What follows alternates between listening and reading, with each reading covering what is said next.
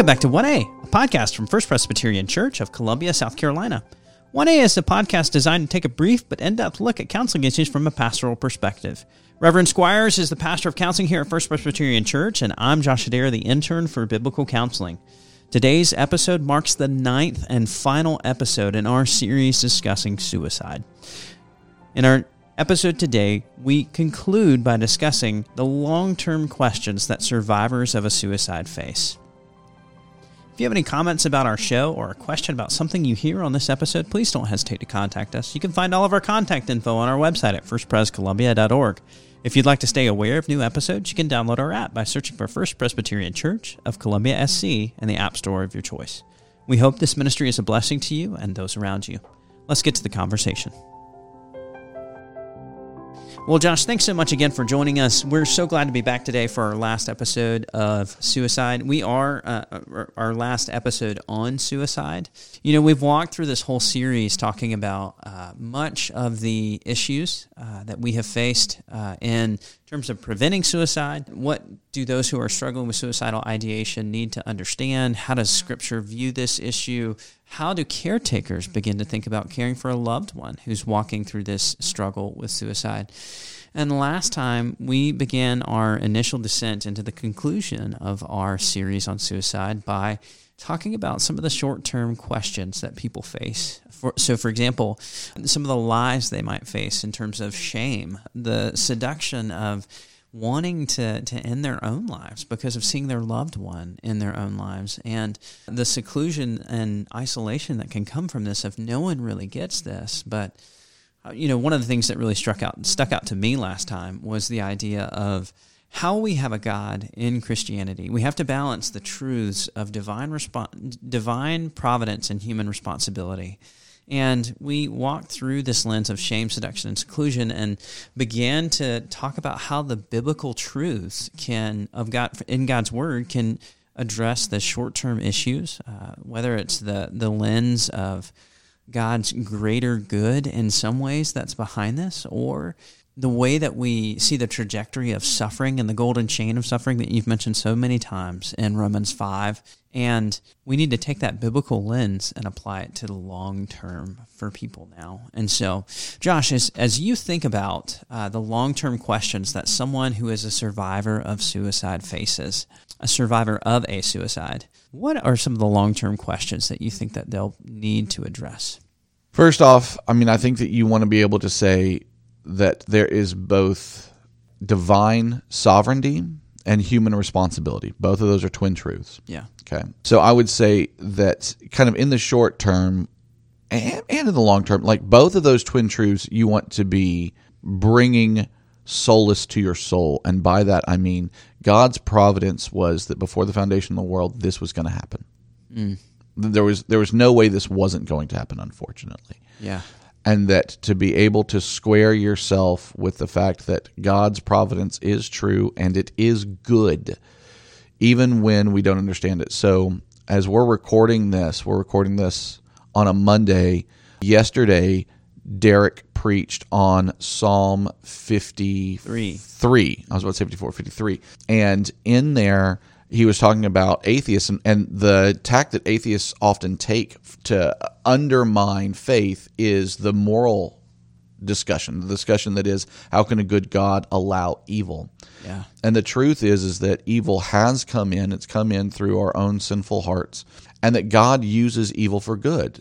Mm-hmm. It's hard for us to see that in the midst of evil, in the midst of the fallout of evil, that God could ever use this for good. Yeah.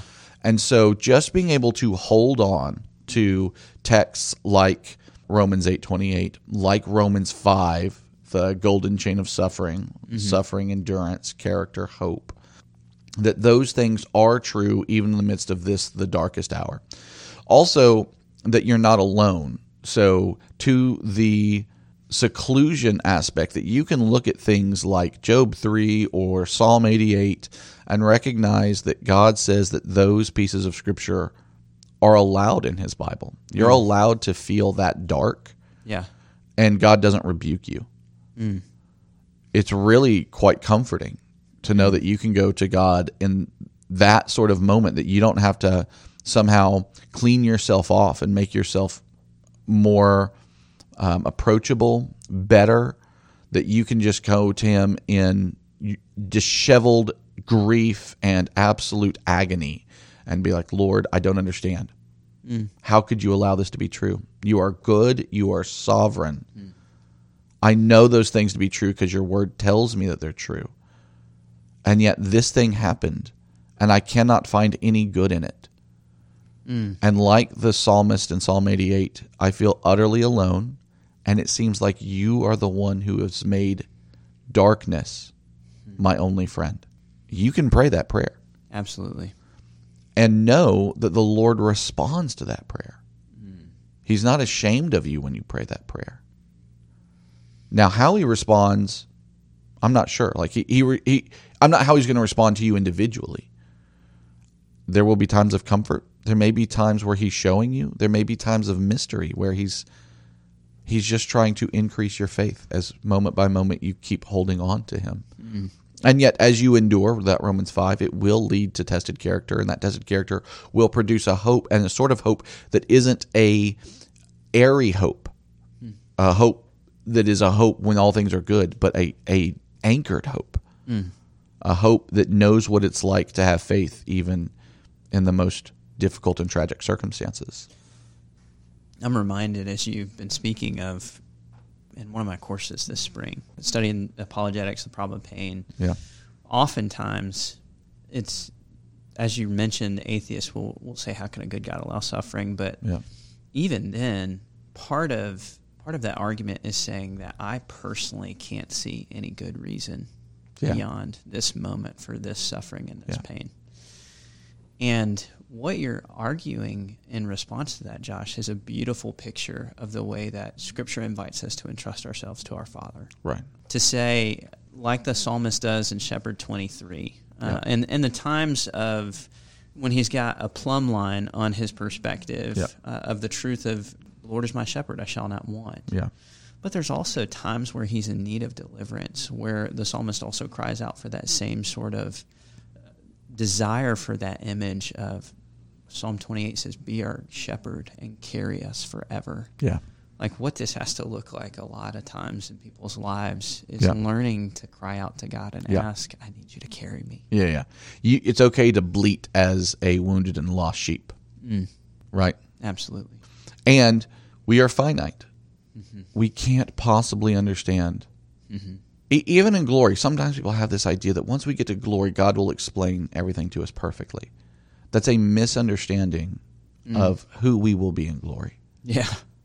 We won't have infinite minds. Yeah. We will have limited human minds. Limited human minds that are unaffected by the fall. So they're much better than the minds that you and I have right now. Yeah. Which is a pretty low bar for me anyway. I'll throw myself in that group too. Right. So it's not like that's great. But we're still not going to be infinite, where there's no way to completely understand.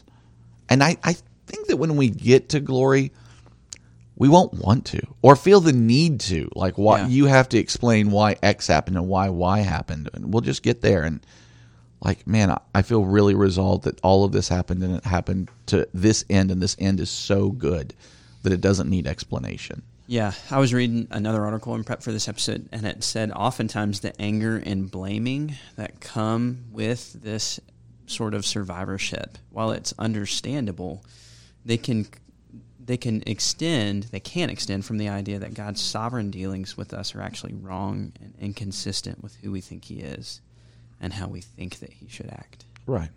Totally human to struggle with that. Yeah. But that's something that goes back to the very heart of the Garden of Eden, Josh, of can you really trust what God says? That's right. And it has to do with all kinds of suffering. It depends.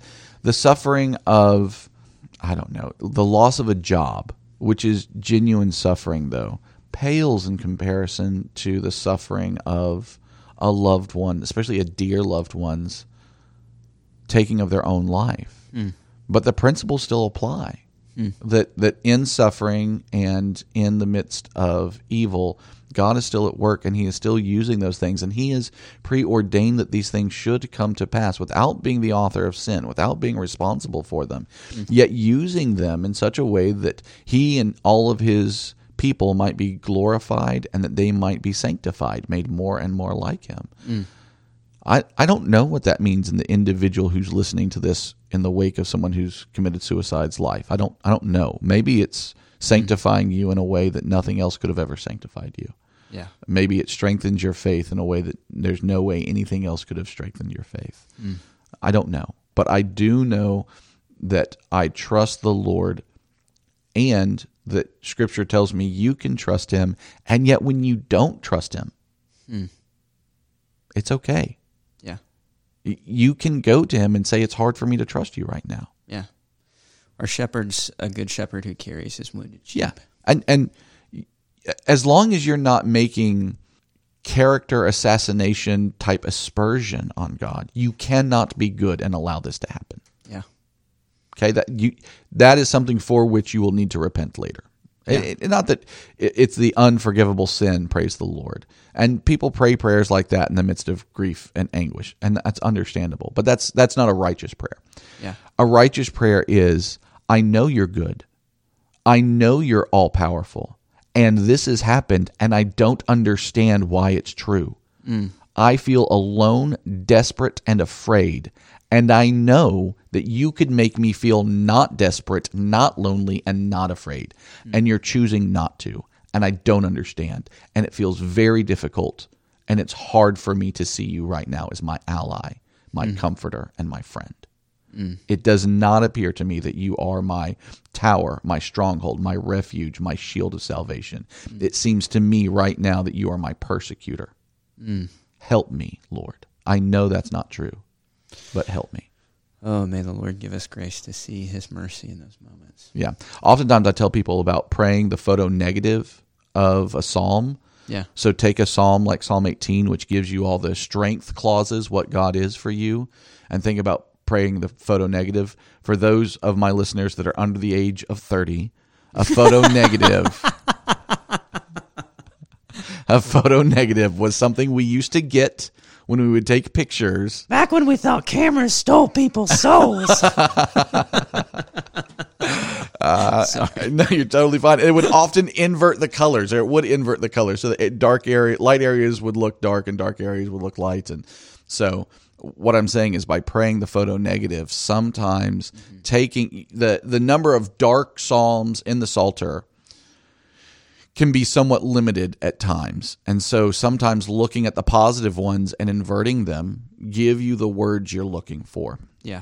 So I think that is a helpful tool for people to be able to pray in a way where they feel heard and understood. Yeah. That's actually something that I've, in recent reading, I've come across the phrase of letting God's word teach us how to breathe in moments of suffering. Right. That sounds like you're actually asking God to teach us how to breathe and make it through this moment so that we can see. That's right. And so we can feel the relief of a full breath come in again by letting his word guide us in our grief, which is messier than we like to admit. Yeah. More difficult because it requires us to acknowledge his goodness even in the midst of our suffering. And yet it's still where we must be driven to because there's no hope otherwise. That's right. That's right. So that was a very sort of meandering way through the short term. And I think that actually illustrates the nature of this grief for people. Yeah. But as we think about long-term, Josh, what are some long-term things that people who are survivors of suicide need to be considering? Good question. I think that in the long term, I'd want to be thinking probably about a couple of things. One, serving others. Yeah. So one of my favorite quotes from my former senior minister, Ligon Duncan, God loves you too much to make his people too much to make your suffering just about you. And so that the opposite of seclusion is not only getting help for yourself, but being available to help others through something like this. And that's really tough. Oftentimes, we don't want to be known as the person whose loved one has committed suicide.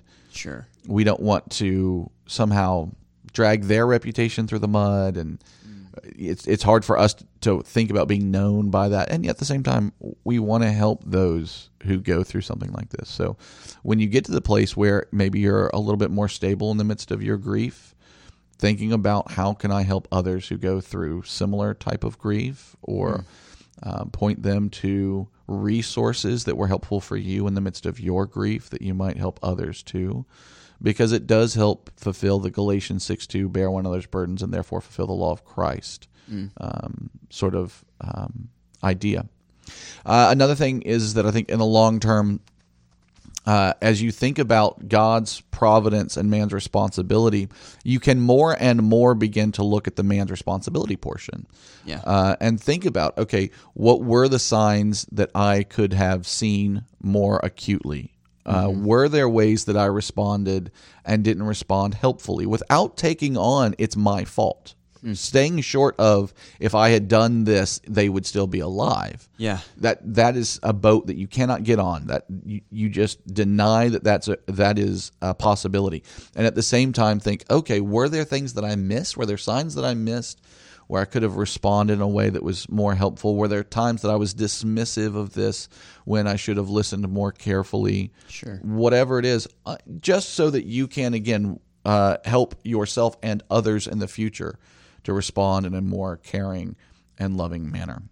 And then, the continuing shame that you're going to feel over and over, I think something like Romans 8:1, there's therefore now no condemnation for those who are in Christ Jesus, that you just need to continue to run to the cross and continue to throw yourself at the feet of the cross again and again, and recognize that no matter how far you get away from this, that temptation to feel guilty for it will continue to pursue you, and you have all the freedom you need in the cross. Don't look at your identity anywhere else as father, mother, brother, friend, colleague, whatever it was. Instead, see yourself as redeemed sinner, and therefore you have the ability to say, no, it's not my responsibility, it's not my fault that this happened. The Lord, again, in his divine providence, knew from the beginning of the world, before the foundation of the world, that this was going to happen. And any responsibility I might take unto myself for this, I know it's God's good providence, and I trust him, right? And I don't have to live in a place of shame or guilt that thwarts my ability to help others or be involved in situations like this in the future. Yeah. So it sounds like what you're saying again is the idea of just continuing to let Scripture be the way that we refine and renew our minds in the process, that in the midst of our shame, we have to, and the shame that maybe we did something to do that to contribute to this, it will be like a dull ache over the life of the rest of a survivor of suicide's life. But it's one that has no end to the fount of God's grace in the cross. It's much like Jacob and his hip being out of socket. Yeah, learning to walk with a limp. Learning to walk with a limp. That's right. The pain of that limp, every other step was searing pain. What did that teach Jacob? It taught Jacob about God's mercy and his strength and grace. And so that pain was an incredible gift. It was a blessing. Yeah. And that's the Scripture's language for it. It was a blessing. Yeah. It is incredibly odd and difficult to think about suicide in terms of blessing. I mean, I'm almost hesitant to even say that. And if you're offended by that, I don't mean to offend, right? Yeah. And I wouldn't ever ask for that sort of thing. Yeah. And so I want to make sure I'm very tender here. All I'm saying is, the degree to which this is incredibly painful, it can feel like a limp every other step for the rest of your life. And even that can drive you to the cross every other step. And it's amazing how strong your faith can be when every other step you're running to the cross for grace. Yeah, and the cross is the ultimate reminder, Josh, to us of the God who inverts our suffering and our sin and our shame. Yeah. And redeems us in the midst of it. And so It points us to the fact that we're not. There is a solution to our suffering and sin found in the second person of the Trinity in Christ. But it also points us to the fact that we are not alone in our suffering because he's the God who suffers with us. That's right. That's right. All right. So, well, this has been a wonderful exploration, Josh, on just the nature of how do we begin to deal with some of the painful realities of both the short-term and long-term questions surrounding suicide survivorship. If you or someone that you know is touched by this struggle and this hardship, please feel free to forward this on to them. Please also don't hesitate to reach out to us at jadair@firstprescolumbia.org or jsquires@firstprescolumbia.org. We would love the opportunity to talk with you about this and walk with you in it. There's also some phenomenal resources at our Christian Counseling Center to help you walk through this grief as well.